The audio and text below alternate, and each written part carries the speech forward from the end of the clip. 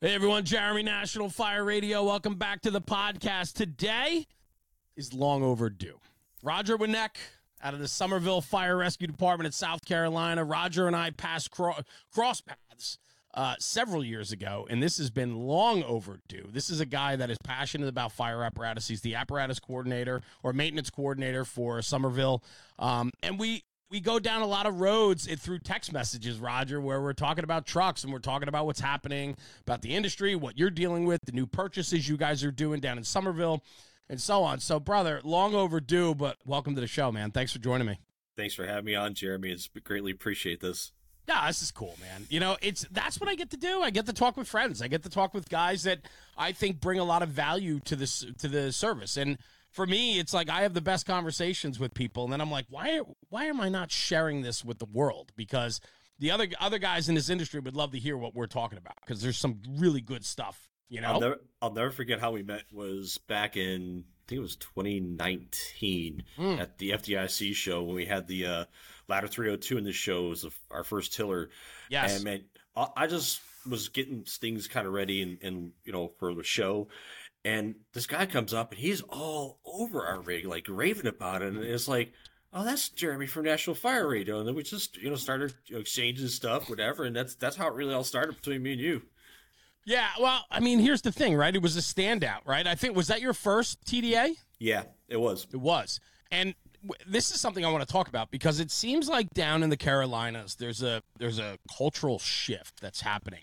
And it has been happening where it comes to designing apparatus more aggressively for the fire ground, more aggressive take on firefighting, if you will. I know that's a very loaded question or loaded statement that a lot of people will take issue with, but it just seems like as time is ticking on, there's been a cultural shift down there. I could be totally wrong, but I'm just saying, from an outsider looking, you know, from the outside in, it just appears that way. And apparatus certainly are at the forefront of that, because you guys are designing apparatus that are definitely geared towards your way of doing things in South Carolina. Yeah, I've seen a lot more tillers pop up in the Carolinas, especially Georgia's always been a hotbed too. But I think what you're seeing is a lot of your small plazas, your apartment complexes that are going up tight areas. You need these type of vehicles to maneuver in and out. Plus, they're equipment haulers too. So, say if you don't have a heavy rescue company, you can do both firefighting and a rescue with one of these. It's a nice rolling toolbox. Yeah. So, talk to me a little bit then. Let's just dive right in. Summerville. I mean, going from the existing department you were to purchasing, designing, and now implementing more than one. I think you have 2 TDAs now on the line. Yeah, we have 2 TDAs. You know, we had the first one in 2019, right? And basically, we need to do another one. We need to do another aerial right after that, and we just made both trucks match in a sense. You know, theory of them. Yeah.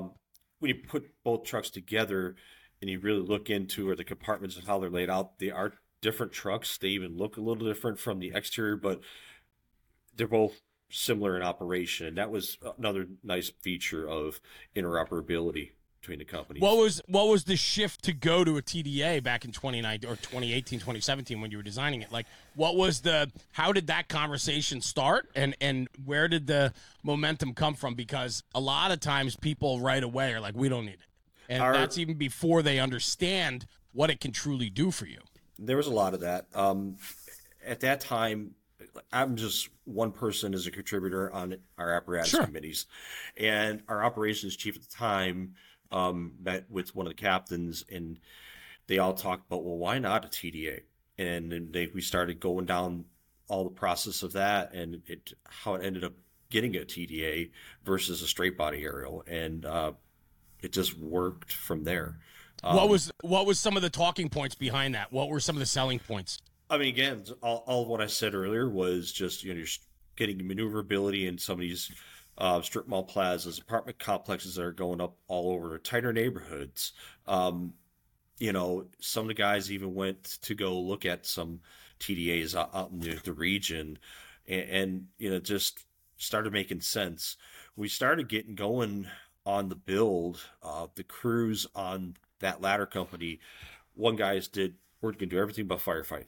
Another crew is like, we're going to do everything but rescue. They kind of did a layout of that first truck, and they did a phenomenal job. I mean, they even took paper drawings, drew everything out where everything needed to be, and everybody had their hands or their part in that truck, and it was really cool. And certain things that we wanted, I think that we look at our trucks, the locker compartment's unique versus a lot of TDAs. And I always was getting hit with Roger, that. sit on your hands, man.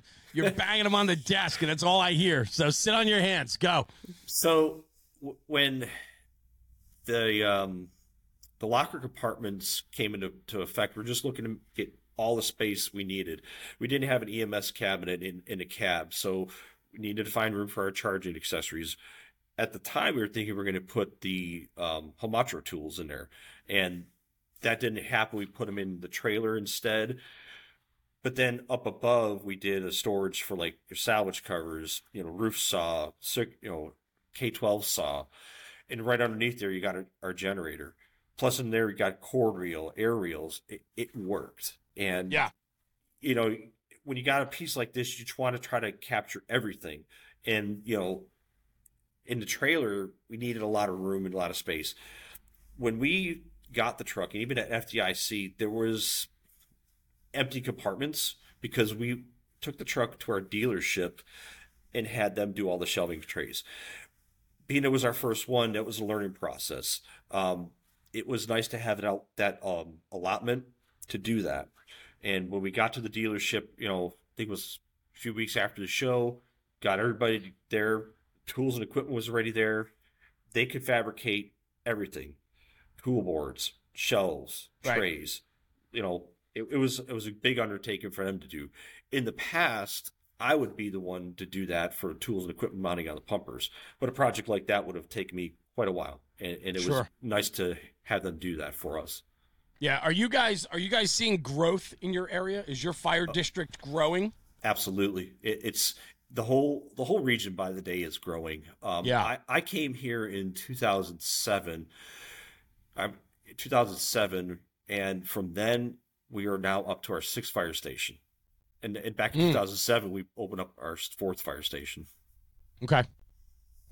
So you're seeing that explosive growth, and I think that's part of it too. I think it all goes hand in hand, and I'd love some feedback on this, but my thoughts are, like, I know a lot of guys from up in the Northeast where it's very hard to get a career fire job are moving down into the Carolinas. It's the cost of living is more affordable. It's a little bit easier to find career fire jobs.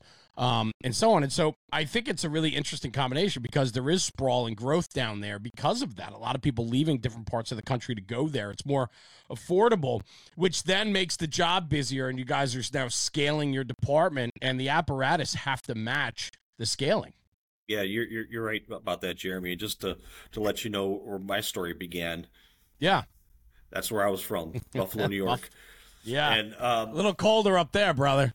Yeah, and you hit the nail on the head with not getting on the job up in the north. I never was able to get on the job at Buffalo Fire. I tried applying for jobs down towards the south because I knew it wasn't going to happen.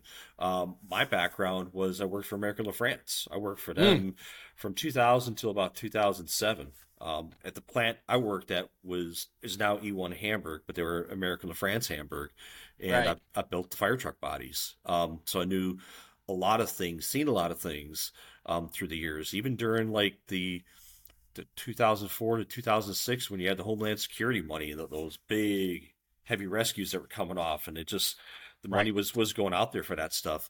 So in about 2006, my now wife and then my fiance, we were looking at jobs. She was looking at a teaching job. I was looking at, getting to either, if I couldn't get into a professional job, maybe I could do a lateral transfer to the main plant. And they had one here in Summerville. So I did a lateral transfer, moved down. We moved in August of 2007. And about that year was interesting because we didn't have a family here. It was just we moved down here first. Yeah, transplant. Yeah.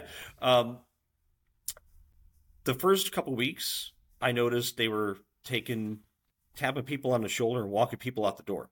It was just for no reason at all, and that was scary because we moved our whole life here, and I'm like, am I going to be the next one they're going to tap on the shoulder, walk out the door? And this was at La France? Yeah. Summerville. Yeah. Okay. Yeah. Yep. And a few months later, during, of course, Christmas time, we're doing furloughs of employees. Yeah. At that point, then I knew writing was on the wall. Exactly. And I enjoyed what I did, but I also knew I had to do for my family. And I was very fortunate to get on, with Summerville. And I haven't looked back since then. And I got on the job. Yeah, and at that time, right? I mean, it was a much sleepier of an area, right? I have to think it was.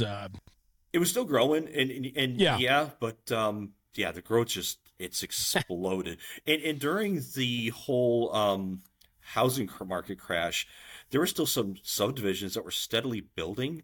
There were, of course, bigger plans to keep building, but sure, like even the neighborhood just to the right of us at the time, that was still building throughout that. So once that got squared away, then it exploded with growth. Yeah, well, it shook the market up in the Northeast, and a lot of people were looking for an exit. They were looking for a more affordable place to go, and I think that was a big defining moment of it. And I think after COVID again, there's another resurgence of people trying to get away from city centers and trying to distance themselves a little bit from the urban environment. And so I'm sure you're seeing that as well. But the uptick, I just know how much. I don't want to say how much easier it is. There's more opportunity down there when it comes to career fire department. And the Northeast is saturated with what it is. The only growth that's happening is when a city puts on a class of, 20 or 30. The only big hiring department around here is New York City, but they're embattled with their lists are always getting thrown out, or the list goes on. And I know where I am in New Jersey, the civil service test, that list could last for 5 to 6 years before they offer it again.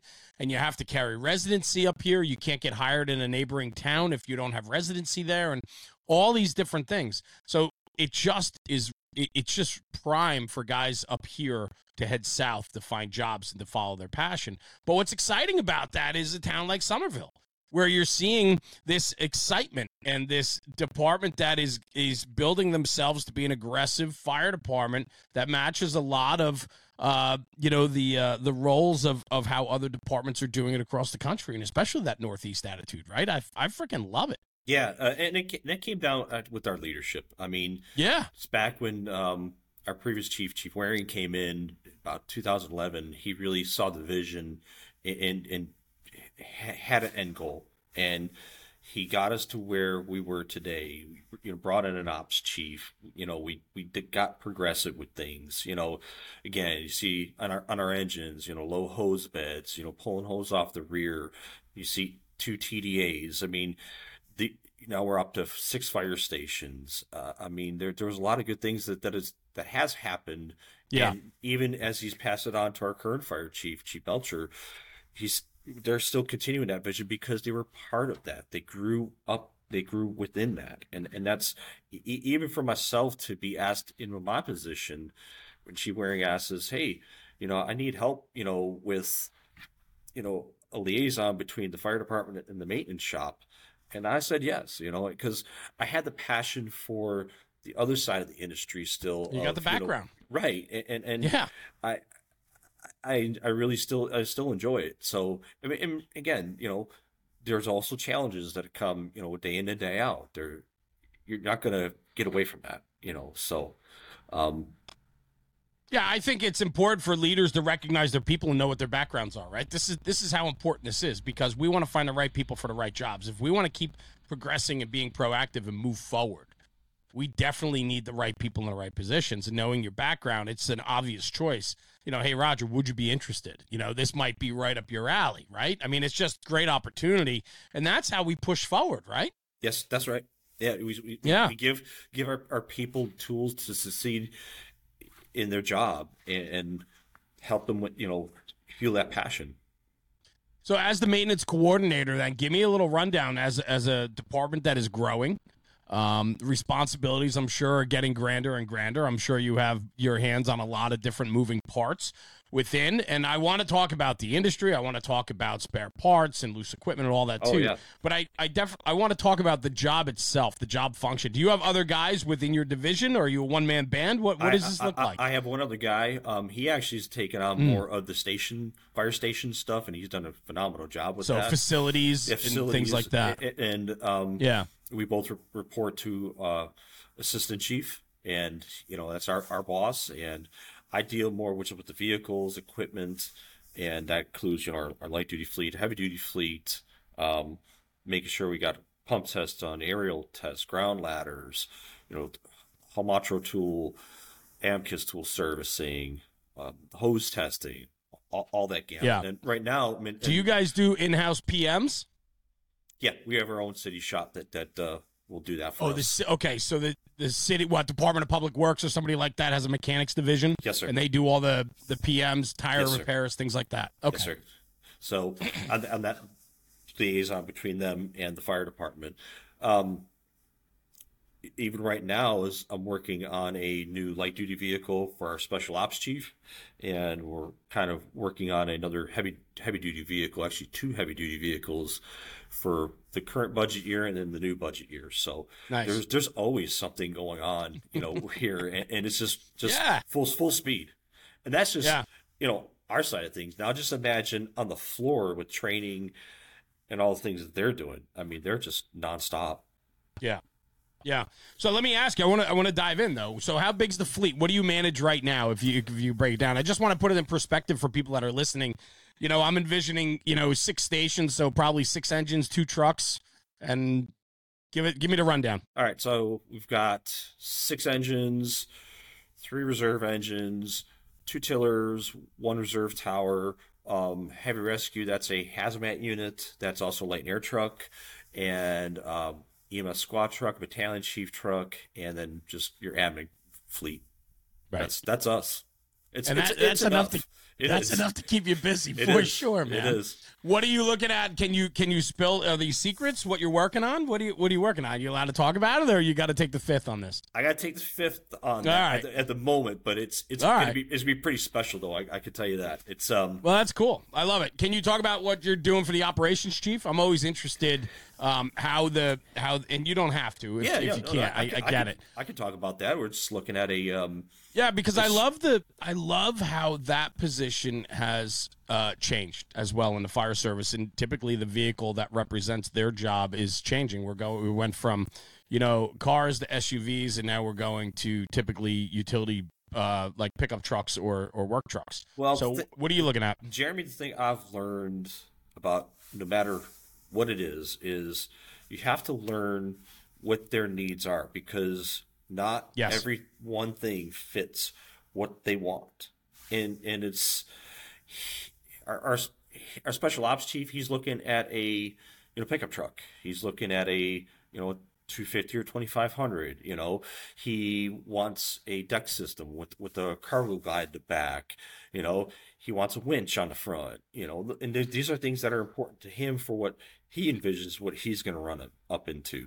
So what he needs is going to be different than, say, assistant chief or a battalion chief. Right. So, absolutely. Where you could go with an SUV, or we've even tried the pickup truck concept for the battalion chiefs back, say 2013-ish or so, and they liked going down to the SUV. It just was better. So, again, it's not always a one fits one at all. The challenge, I will say though, of late, and I'd say in the past 2 years especially, has been what's available. That's been very challenging. We've been very fortunate on some of our light duty vehicle purchases on where we've been getting them. But again, I can tell you there's some other departments, and even ourselves, I'll get into that in a second, is you get what you get. You get the color you get, the options, you get what you get. And it is frustrating, but, again, we're dealing with taxpayer money, so you have to be conscientious of that too. Oh, 100%. This one vehicle we got, it was supposed to be red, and it got pulled right off from us. So we were back, pedaling, wondering, well, what other color is going to work for us? And it actually ended up being for our fire marshal, and it was a black Silverado 1500, and actually it looks really sharp. We because I remember the fire marshal. He's like, he just threw it out there. He's like, let's, how about colored black? And we're all like, okay. And then when we came in, it's like, wow, it's Yeah. Yeah. No, I love that. I mean, aesthetics is one thing, but I agree with you in knowing a lot of guys that are in the upfitting area, that run companies that do upfitting, build cabinetry, all that stuff. The availability of, go ahead. I learned on that fire marshal truck too that there was a lot of things that he needed specifically that wasn't going to be a typical, okay, we're just going to get you a pickup truck with camper shell and a bed. No, he needs certain specifics for the, because he's not just doing the fire marshal stuff, he's also doing fire investigation Right. stuff. So there were certain Right. needs that he had to have. Like shovels, chargers, all that stuff that goes along with his duties. Yeah. Lockable side compartments. Yes. Flip door, because if he's got to have evidence back there. I mean, Yes. So you got to learn that, and you got to listen to the guys when they're telling you these things, when you're putting it together for them. You make a very good point, and I think that's where, when you have a system that works, you have people in positions that want to know what the best way to move forward is. So, hey, what do you need? What are your must-haves? What are your wants? What can you do without? Right? Yep. Let's break this down. Let's figure this out. What does your job require you to carry and do, and so on, and then you can build around that. I think that's a very smart way to go about it. And I think it's the same thing on the larger apparatus too, the heavy apparatus. It's because on a tiller, per se, you made a very good point before. Not only is it performing truck operations, you could put a pump on it if you needed to, but you could also turn it into a rescue truck as well. You have the real estate to hold the equipment necessary to do multifunction. And it's not a secret. I mean, you can check out our social media page, and you see the guys out there doing high angle, low angle rope rescue operations, and they're using the ladders, for where your anchor points are and such, and they're training on that. So they're using these things that are being provided. It's just not, well, we're checking the box. No, they're really using it. I mean, just the other day, our ladder 302 is out at Summerville Medical. They had a crane. They worked out with the contractor there for a rescue for that. It was a drill, but they learned how to do that. So I mean, it was just different things. They're thinking outside the box. Well, I love, and that's where the creativity comes. We need people that are creative, right? We need people that have some vision to say, hey, we could do this with this. Here's an opportunity, right? Sometimes we get stuck with people making decisions that have zero vision, and they're replacing what they had today with, they're replacing what's existing today with the same thing because that's what we had, and not looking at what potential is. Like, I look at it this way, right? With, a lot of departments now carrying ballistic equipment, right? For mass shooter events and things like that. That is something that engine companies, EMS units, they have to take into account. That's heavy, bulky equipment. We need to look forward and say, do we need more storage on the interior? Do we need a compartment that can allow for growth if we have to take on a different task, right? Those are all things that have to go through your head every single day. Yeah, a few years ago, our ops chief brought that to our attention, and that was something that we needed to do, and we're still, progressing forward on that, and that was a real need. But again, that takes up space. So you got to put it somewhere. And it's not just well, let's just throw it here and just hope it works. It doesn't work like that. I mean, you got to have room for these things. And especially in today's apparatus, you need to build a little bit for growth. And it's always been we'll slam everything into a truck and, see if it's going to work. And then, the lifetime of you owning a truck is going to change of what you're going to carry, I think. That's just the fire service. Sure. I mean, you got to build for the future, too. And so let me ask you, do you have a process that you instituted or something that you do to help the committee? Obviously, you're not just one man. There's a committee behind all of this. Absolutely. But is there a process? Like, I know some departments measure out the compartmentation, figure out the best layout, especially going from a straight frame to a bendy frame, right? This was a whole new animal for you, right? So there was probably a lot of learning in the process. A lot of learning on that front. A lot of the things that we helped us was once we knew how much transverse space we had on the trailer body, and then what we could do with that. Yeah. And then when we got to the dealership, and then when they started, putting equipment out and doing that, that was a huge help. Then when it came to the second one, it was a little bit easier. We still had to do the same process because we had that built in. And I can tell you that other truck didn't go the same way as the first truck did. It was totally different crew, totally different committee. They did learn the things from the other ladder companies, so they did take their suggestions, but they also needed to upfit it and lay it out the way that was going to be best for them, for their district. Yeah. Do you carry rescue equipment on the TDAs? Yes, sir. Yes, okay. Sir. Yeah, we carry battery operated Homatro tools on both. Paratech struts, full complement of rope rescue equipment. I mean, it's a rolling toolbox. Substantial. You still have room, or you maxed out? Pretty close to being maxed out, to be honest with you. Yeah. I believe it. I remember seeing the truck, and but again, we went from our previous arrows from that. We had a 75-foot E1 stick. We had still have it is O2 Suffin tower, and then a 06 E1 tower. So you're trying to get more space and more room, which we did. Then you max it out because you can do all these functions, and especially on the tower ladders. I mean, you're tapped for room. Period. I mean, when the guys transfer in the Suffin, I mean, it's busting at the seams with equipment because they're trying to keep all this stuff from the mainline truck, and it's almost impossible. But we do the best we can. Well, of course, right? And that's where it takes some vision too, right? It's like you got to get creative and crafty when you're doing these things. So that's why I was curious if you had any type of plan or way to go about it to determine what goes where and how it all works out. I just recently posted something that was really cool. This department used, instead of, I've seen it with lumber, but they used cardboard.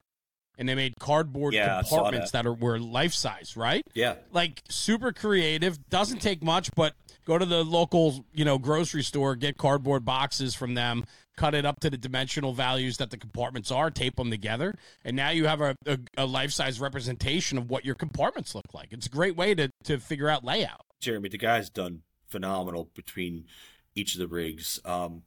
They would, like I said, go back to ladder 302, they took out the paper and drew out everything. Even they'll get on the interactive boards and draw things out that way. Do the research on, the tools, the dimensions, and they'll just start pulling out the tape measure. I mean, they're doing this in a firehouse. I mean, that's was really cool, and they're being involved and proactive with, especially when they know that they're getting that new piece and they're being part of it. There's something about a TDA, Roger. There's just something about it. Like, guys will buy into it, man. It's like, look at this. Look at what they're backing into our firehouse in 6 months. Like, look what's coming. We got to do the work. There's a lot of pride and ownership that goes into something like that. Yeah. Oh, yeah, definitely. And again, each one had their niche. I mean, there's even on this last one on Ladder 301 where the guys come up with some of the graphics. I mean, it looked really sharp. I mean, they did some great stuff. And there was some give and take too. I mean, there's some things like, hey, let's see what it's going to be, on the dollars wise, and then when it comes back, it's like, well, what is going to be the make or break thing for you, and that's the reality. Well, I think that's where a lot of the ownership comes from, is when you let people be a part of the process, right? The guys that are riding this truck every single day, if they have if you give them the opportunity to be a part of the process, there's this buy-in inherently from the get. It's because you are allowing them to be part of the process. And when you do that, you'll get more out of them. And chances are it's going to be a better process, which will result in a better end product because they are a part of it. I love that. Yeah. I mean, I'll tell you, like it says, there's one shift where guys are out constantly, like, you won't see that ladder truck in the station for hours because they're out there doing it, training in the field, and I've seen it. It's so cool to see that. I mean, even so much as going out in placement of the aerial, where to go out in certain areas of, how far they have to stretch and what they can do. Yeah. Yeah. So let me ask you this then. We're talking about apparatus. We're talking about replacements that you've done. You said you're looking at this year's budget, next year's budget for a couple other opportunities that are going to come your way of designing and building additional apparatus coming to the fleet. What are we doing with that? Because right now, as the maintenance coordinator, how are you budgeting and scheduling for apparatus replacement when we're talking 3 and 4 years out on delivery? We've been very fortunate that we've had great support from our city council. It starts there. If you don't have that, I mean, you can't do nothing. And our city council and our public safety, they work hand in hand. They are a big supporter of public safety. So that is also a benefit for us. But we've also had, this just didn't happen overnight. This has been almost 10, 12 years worth of getting to where we are today. So that if we look at today, like, might have to look at an upcoming engine to replace, and that's 3 years out. Do I think that the current unit can make it, another 3 years? If we just decided to start this process, hey, we're going to do an apparatus replacement plan today and hope to God it will work. That doesn't work in today's world right now. And it kind of bleeds into another thing I'll talk about in a little bit later is, are we finding these stopgap trucks if my current truck can't make it for that extended period of time? And I'm also seeing that out in the industry as well. 100%. But the problem is those stopgap trucks, they're getting fewer and fewer available because people are gobbling them up. You're right. And the tertiary market, the used market, right? The stock market, the stock build market, like those opportunities, they're becoming fewer and fewer because they're being gobbled up because departments can't wait. The way that the deliveries in these builds have gone, people can't wait 28, 30, 36, 40 months for a new apparatus. They just can't wait. And I wonder if the talks are going to get real with most of the groups is refurbs of what you have, and I don't have that answer.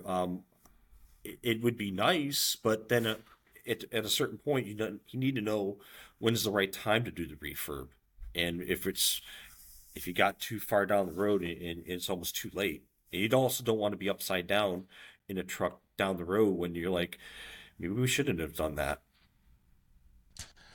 That's it. I mean, refurbishments are not a cheap alternative, depending on how much work has to be done. But a lot of urban centers that are running these trucks 20, 25 runs a day, they take a beating. They need replacement, right? And refurbishment might be a model for a less busier department where you can look at it and say, okay, you know what? It's a secondary apparatus. It's a tanker. It's a rescue. A second out the door rescue. Things like that. We can look at. Go ahead. I'll tell you one that back in the early 2000s when I was at LaFrance, there was a department, and you may or may not know them. It was Tapan, New York. They had old Max CFs.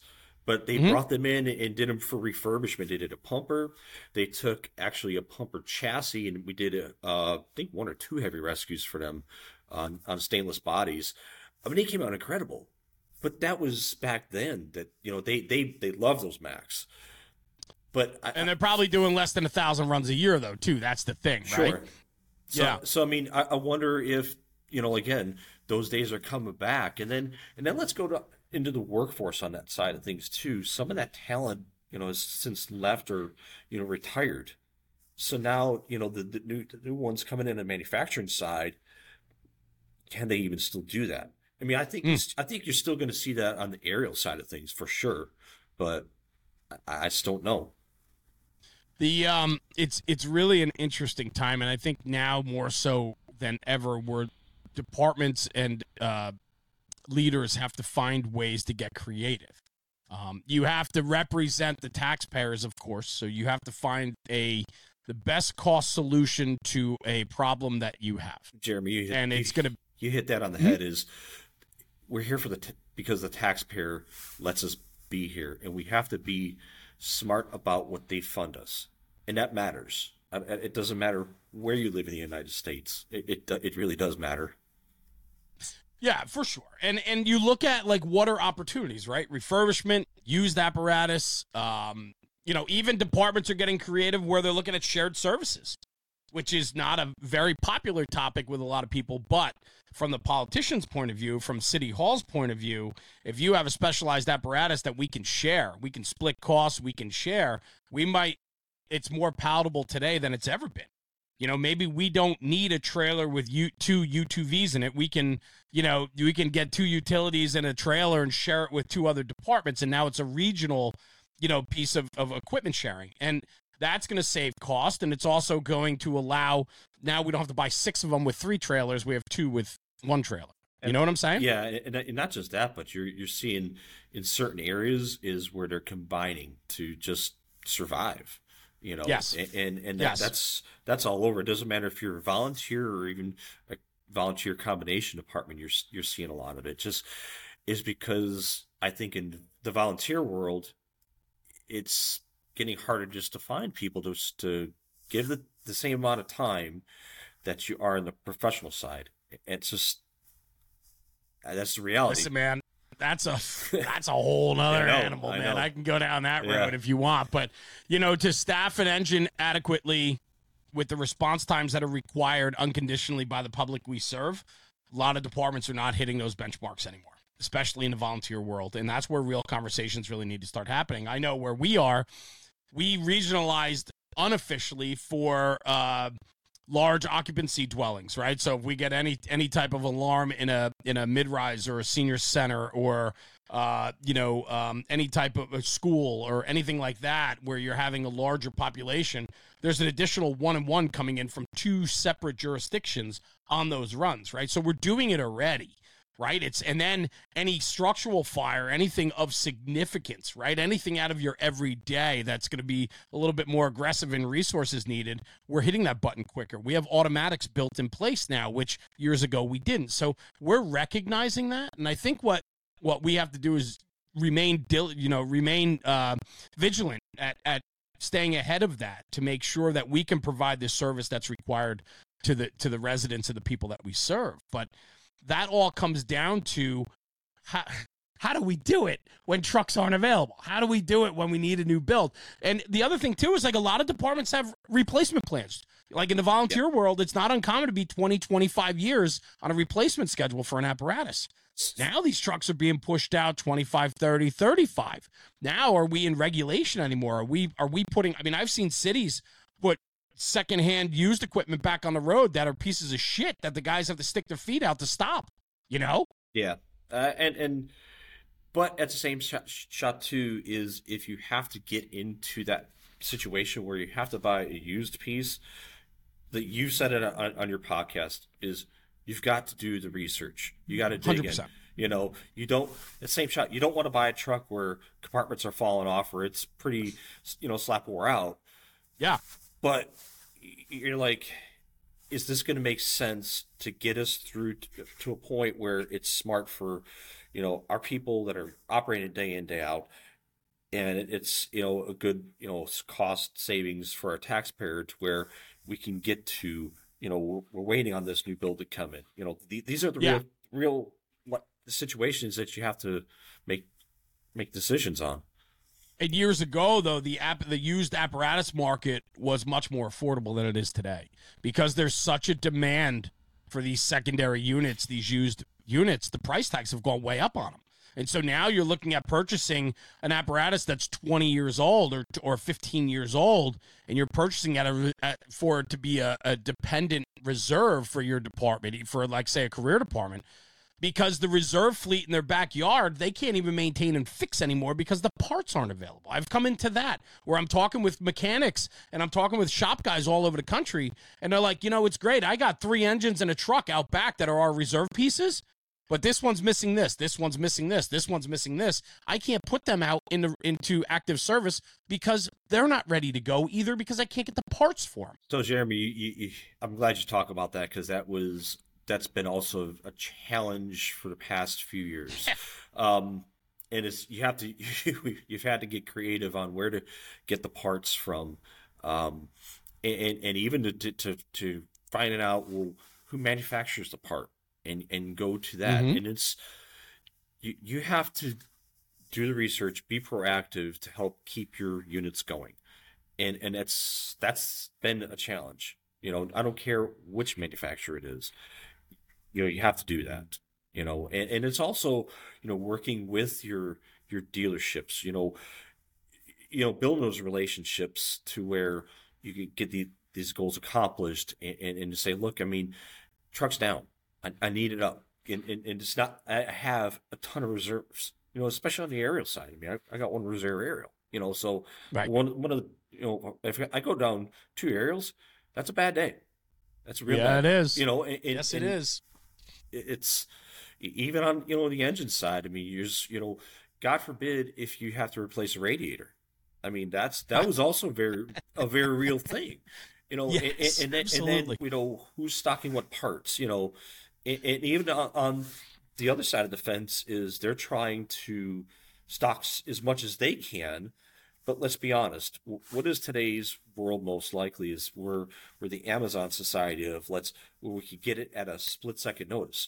When Sure. the pandemic hit, everything screeched to a halt.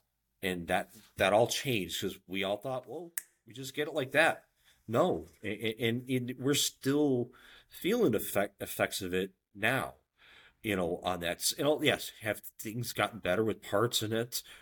For the most part, yes, but there's still some things. I mean, fire apparatus too, they're custom built pieces. They're just not, say, the cookie cutter trucks. Some may be easy to get parts for, but I'll give you a great example. I got a 2012 reserve pumper that I needed an exhaust assembly for, and when I sent the request in for the parts, it says I don't have to weld up or exhaust shop where I could bend the pipe to weld the pipe. I needed how it was with the truck. And when you show the parts, like, it's not in stock because it was a custom made piece. And that's Right. that's the reality. Right. Years ago, I mean, the truck would have to go out of service for a day or two to get a new radiator put in. Yeah. New hose, new belt, right? Yeah. New alternator, something like that. So the truck comes off the line, the reserve goes in its place, the truck goes off the line for 24, 48 hours, maybe even 3 days. And then it comes back to the line, it's ready to go. The problem is now is our frontline piece goes out for new alternator, new belts, whatever it is, and all of a sudden it goes to the dealer because maybe our own shop can't do it or whatever, or even our own shop is doing it, but they can't get the parts. Yeah. So now that truck goes, what used to be a 24 to 36-hour window or 48-hour window of being down is now down for 2 weeks, 3 weeks. And that reserve now has to take the brunt of the first line duty, and that reserve is screaming for help. And so this is that problem where we're constant. It's like running in sand. It's like you're trying to get some momentum here, but as soon as something comes up like that, it sets you way back. And I'll go on to the other back to the other side of the fence of it. I'll just take on the motor side, like your Cummins dealerships, your Detroit dealerships. Yeah, they right. are slam 100%. full. And you know what the problem they also have too? We need help. And trying to find. I passed the Cummins dealer. There's a Cummins dealer 15 minutes from where I live, right on the highway. I pass by, and I can't even tell you how many New York City apparatus are backed into that lot, and they just sit there. And they're probably on warranty work, and they're sitting there. And you pass by the first week, the second week, they're still sitting there. And then other departments' trucks are still sitting there. And you wonder, like, what the hell's wrong with them that they're sitting there for 3 weeks, 4 weeks? How, and it's that type of mindset. And I know, talking with a lot of guys in your position, Roger, as maintenance coordinators, apparatus coordinators, guys that run the shops, their budgets went sky high because they started buying their own parts to put on their own shelves. They're buying one extra of this, one extra of that, where they would have never done that before. And they only budgeted for that when the repair had to happen. But now they're creating larger stock rooms so that they have availability on stupid parts. You're absolutely right, Jeremy. We're stocking more parts than we ever have before. Yeah. Because you don't want to be in that situation of That's right. now waiting months on end. What do you see? One of the other interesting conversations, too, not that it's any easier per se, but commercial apparatus. You're starting to see more commercial chassis again, especially for those secondary units, where the manufacturers trying to keep up with deliveries and trying to bring the delivery times down. People are looking towards Kenworth or, Freightliner and different commercial apparatus to offset the custom chassis as well. I see that to a point. I think still customer specific, but I can tell you that they're also experiencing extreme long lead times on that too. So it's almost like you're pinched off in a hard spot. Yeah. So let me ask you, what do you foresee? And this is just your opinion, because I have mine and I'd love to share them with you. But I'm curious what you're seeing as the market moves forward. Do you think the apparatus market is doing anything to try to get themselves back online? I think or is this going to be the way it is? Like, is this? That's what I'm curious about. I think it's going to be to a point. I think what is going to happen is you're going to see, I want to say, less true custom units, but I think you're going to see only certain options to that they can get things back to a normal rhythm, because these long lead times, I just don't think it's going to work. It can't, Do I see maybe 2 to 3 year out builds?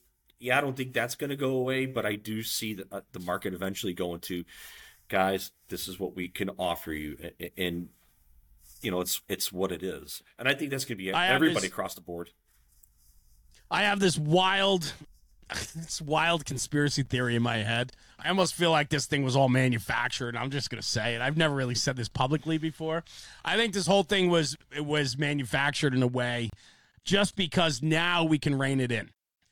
When we go too far out and too far custom, it pushes lead times out and it gets very expensive for the manufacturers. Yes, they bill for it, but the markups there are not what they could be or should be on fully custom. And so what I think is going to happen, this is just my personal opinion, talking to people across the industry and as involved as I am and getting in conversations in groups, I think they're going to bring it back around where standardization is going to be the norm. I think you're going to be able to order a fire truck online. I think you're going to be able to go to a manufacturer and hit drop-down boxes. You want this chassis? Here are your options. On those options, these are your options. On those options, these are your options. And you're going to literally be able to go down the line and build a truck online. Because what we're doing and what I'm seeing daily are departments that are willing to sacrifice things they want for the expeditious nature of getting a quicker delivery back, right? So we can forego, I don't need this, I don't need that, I don't need those. Those are things we wanted. We don't need them if I can get the truck in 24 months instead of 40 months. And I don't want to pay that bill. So I think what's going to happen personally is I think they're going to standardize a lot of the builds and say, if you want a truck within 24 months at a good price tag, you're going to go down this checkbox list, and these are all the options for every option you have. And as long as you stay within those parameters, we can deliver that truck at an affordable cost in the delivery time frame that's acceptable to everybody in the industry. If you deviate or you want anything different, the price is going to go through the roof, and you're going to pay for it, and you're going to wait for it. And I really think, this is my personal opinion, as I think they're trying to rein that in, and I think they're trying to standardize it, because standardization is an easier way and more profitable way for apparatus manufacturers to build trucks, because they can plan and they can put together a build plan and have parts ready to go and items in stock that they can control the supply chain when it's standard. It's as soon as we get outside the standard and we get more and more custom, do the lead times get pushed out and the price tags go up. And I think manufacturers want to pull it all back, and I think they want to standardize a lot of the builds. They'll still have 25% that are willing to wait and spend the money, but that other 75%, I don't know what the number is, 60-40, 50-50, 30-70, I don't know. But I think a lot of more urban settings and more cost-conscious departments, maybe not your, some of these fire districts are willing to pay extra for the frills that they want. And that's just That's just reality in the fire service. But there's also departments that are like, hey, we need an affordable truck that can do this job, and that's all we need. And so we're going to standardize this. And if we can get them quicker at a more affordable rate because we're willing to forego all these wants and we just need the necessities, I think that's where we're going to head. I agree, but I also disagree because when you look at on the manufacturing side, they're the ones that are stocking this stuff, and they're not. And because that's costing them money to stock these parts on the shelf to hope that we buy these parts and build this stuff.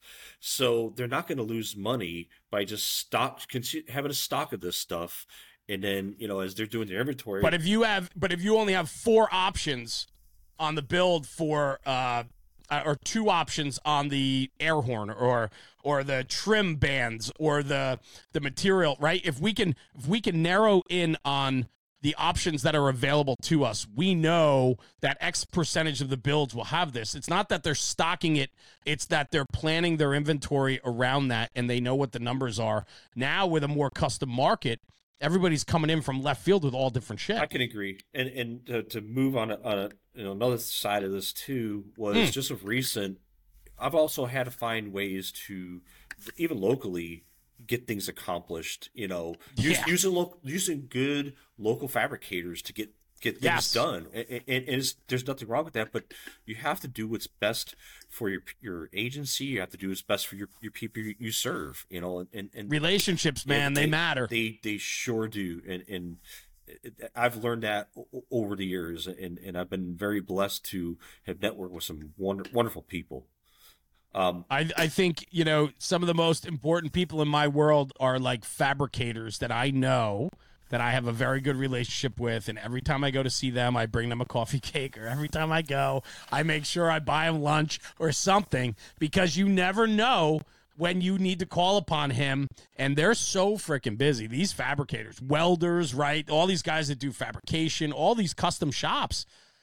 When you need something, man, you're going to have to get in line, and then you pay for it. You know why? Because there's not a lot of great welders out there. There's not a lot of great fabricators, and we need more of that too. You hit the nail on the head too, is you go to trade schools, trades, and that's a big thing. And that's what I was going back to on the manufacturing side, is a lot of the talent, pre-pandemic or just at the pandemic, has either retired or they just left.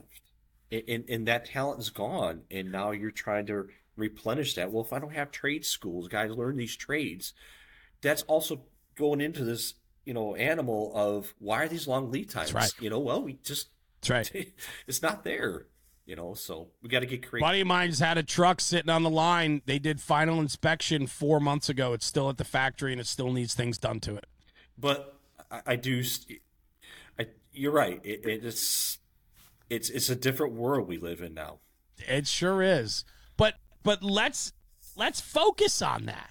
Like, let's find ways to combat it. I think, what I think is missing too is the customer approach as well. And I think we need to do better at that. I think that we've become a little complacent and lazy when we can just point the finger and blame supply chain. Like, that drove me nuts. I mean, during COVID, right? I mean, I sold our family business. My family sold the family business right before COVID. Like, timing's everything, right? We sold it before COVID. I don't know if our family business would have survived through COVID, to be honest with you, right? With the way everything was just shut off. But the company that bought us gave us more opportunities because we had different product lines to go sell. But you know what it took? Salesmanship. It took people care.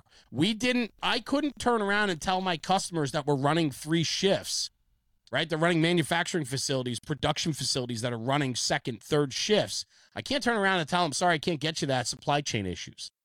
That's not an answer. Like, you can't. Not when you're going to be down tens of thousands of dollars an hour manufacturing. They don't give a shit what the supply chain issue is. Drive there yourself and go get it if you have to. And we have to focus on that. And I think it's easy to always point the finger and blame and say, oh, there's supply chain issues. Oh, there's this. Or, hey, did you find? No, I called 2 places. Well, call 10, right? Yeah. And that's the thing. I think we have to get to that. And in the fire apparatus world, we got to take care of the customers, man. I mean, I think a lot of manufacturers take for granted that the customers are there and that they have a certain share of the market share, and they're content with that. I'm not a content guy, Roger. We got to find the solutions, Yes. and even as the end user, the customer, working with the manufacturers, like, we'll help you get the solutions, but it's, again, that negotiating, it's the, working to come to a resolution, and that's big, and I remember even a few weeks ago was talking about, one of the manufacturers is do the homework, sit with them, pick each other's brains. And I think it was the New Jersey pumper. It was the low side compartments that they talked Lakewood? about. Yes. The one that we did, Yes. Chief Yard? Yes, Yeah. sir. I mean, Absolutely. and that's what you have to do. It's just, we just can't assume. We have to work with each other. I do want to talk about, you go back to the used apparatus, and that's another hat I wear. Is I work for a company called Command Fire Apparatus, where we buy and sell used fire apparatus, and you're right, it's a very hot market. Everybody's needs are a little different. Sometimes people buy trucks for, stopgap measures. Sometimes they'll, departments combine, and they can't, can't keep the doors open, but they have to sell this piece off to, help out their financial situation. We help out with that. So I've seen that side, and some are even in a situation where I got to replace a really old truck, and we have something. We have a good used piece, that we can send off to them. So. We had years ago. God, I don't even know. Back when was Katrina? What year was Katrina? Do you know off the top of your head? Hurricane Katrina? Hang on, I want to look it up because I want to put this in perspective here. Hurricane Katrina.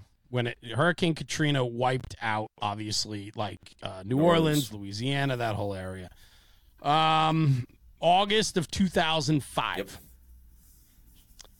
So as Katrina came through and wiped out the South like that, we had an old Ford Pierce brush truck that we had. And at the time, we were looking to replace it. And so we said, well, why don't we donate it? And so we did. And we titled the truck Brotherhood, like put new decals on it, lettered it for the department, all this. Had it flatbedded down through a nonprofit program. It was awesome, right? And got Fontainebleau, Mississippi, I think it went to, if I remember correctly. And it went down there, and that thing saw a ton of fire duty, and it put out more fires down there in 6 months than it did probably in 20 years with us or whatever it was. But the thing is this, right? It was a brush truck, but they were running it front line. Fast forward to today, I was literally 3 days ago talking to my chief, and he said, you know what I just heard? He said, I heard that truck's still running and still putting out fires down there. Wow. And I was like, get out of here. It was like, it's an 80, I think it was like an 82 or something like that. And I mean, the thing was cool. I looked at my chief. I said, we should have never got rid of it, man. That thing was a cream That puff, was like my old department at Doyle Host Company #1 in Cheektowaga, New York. Cheektowaga. Yeah. I know those guys up there. Yeah, absolutely. Absolutely. We had a 99 E1 rescue pumper, and they replaced it. I think it was when they got the new ladder in 2013. And department in South America, they come up, they looked it over, They liked it, and they drove it away down to South America. I follow their Facebook page, and that truck is still kicking and going strong. And that was one of those ones everybody's like, we should never got rid of that truck. Love it. I love it. Yeah, well, I mean, hey, you know what? That's part of what this is all about, too, is paying it forward, giving it, giving it away and letting others enjoy, the good times we had with it as well, right? We have the fortunate abilities to get new apparatus or replace the apparatus here. I don't want to see those things go to a scrapyard. I want them to go somewhere. And it's just like today, like I just heard, like we had replaced our Hearst equipment a while back. And so we have a lot of different Hearst equipment, but a lot of it's low pressure stuff, and they no longer service that. Yeah. And so now we have equipment that's less than 10 years old that is literally junk. Yeah. Like nobody. So I've got to figure out a way, and hint, hint, wink, wink on National Fire Radio. If there's departments out there that need anything, let me me know, because like this is in our market, right? We can afford the equipment, and so we can do that. And if we can't get the equipment replaced, maybe they just need a simple set of O-rings or, a couple wiper seals on a piston or something. Like, these guys are probably talented enough to do it themselves and get themselves some reliable equipment. I hate seeing this stuff just go to waste. I really do. Yeah, I hear you. And it's also, the knowing what the market's driving at too, and cutting stuff loose when you see the next thing coming. And the battery op tools was the big one. And yeah. Yeah. It's unfortunate you're not going to get a lot for it, but it's like if somebody can still use it, by all means, do it. And we are jaded in a way in the fire service, not understanding that literally a large percentage of the fire service are small towns struggling to get by, and it's neighbors helping neighbors. And, where I come from, where you come from, we have municipal fire departments that are well-funded. We have the equipment we need. We have the apparatus we need. We always want more staffing, but we're pretty okay.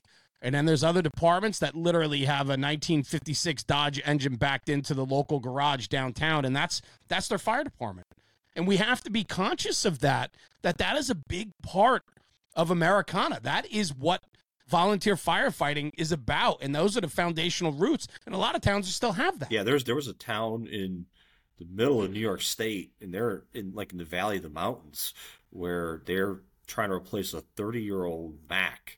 And they says they can't buy a used truck because they says that it just doesn't have enough horsepower to go up and down the hills. And I believe it to a point, but they're not wrong. And they're doing GoFundMes right now for a truck. They just don't have those funds. Guys that are firemen in departments that don't have to do the fundraising to buy equipment. I mean, think about the dedication that goes into having to run fundraisers to make enough money to buy $1 million piece of equipment to protect their own neighbors. Think about the dedication and passion that has to go into that in order for you to do your job, right? Me, I go, when it's time to go to the firehouse, I go to the firehouse, and I jump on a truck that's provided to me, and the firehouse is heated. I don't have to pay the heating bill. We don't have to have fundraisers to put the lights on or insure the vehicles or buy a helmet. Like, I don't have any of those struggles, and I'm fortunate for that. But to be honest with you, perspective, I didn't even think about any of that until I started National Fire Radio, started traveling like I do, and all of a sudden you see what a lot of these fire districts deal with. Yeah. And I am like, man, I'm a lucky man for where I'm grown up and where I've been a fireman, because every tool that I need has been given. It's an eye-opener for sure. Yeah, for sure.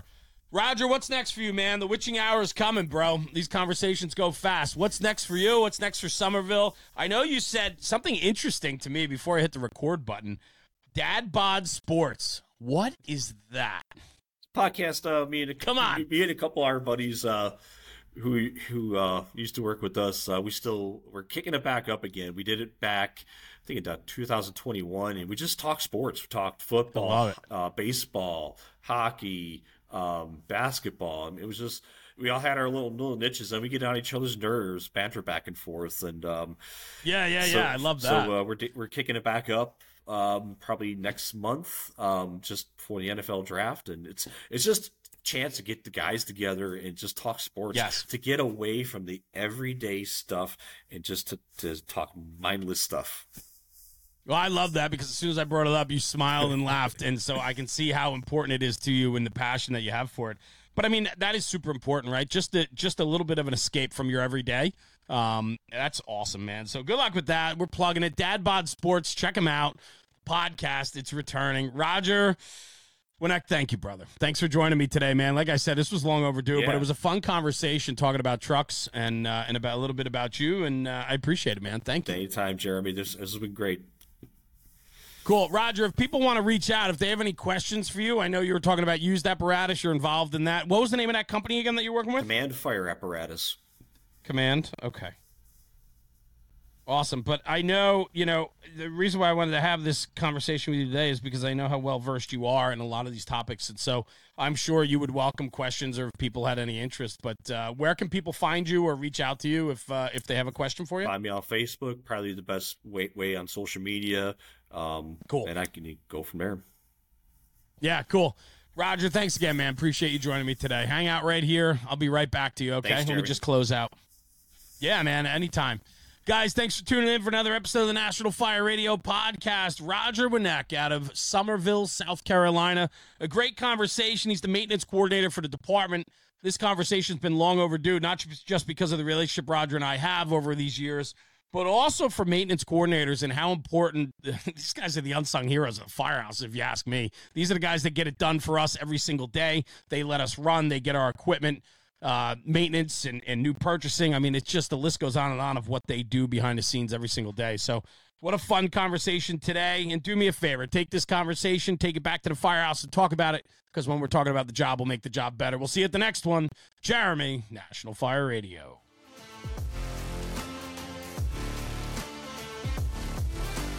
National Fire Radio.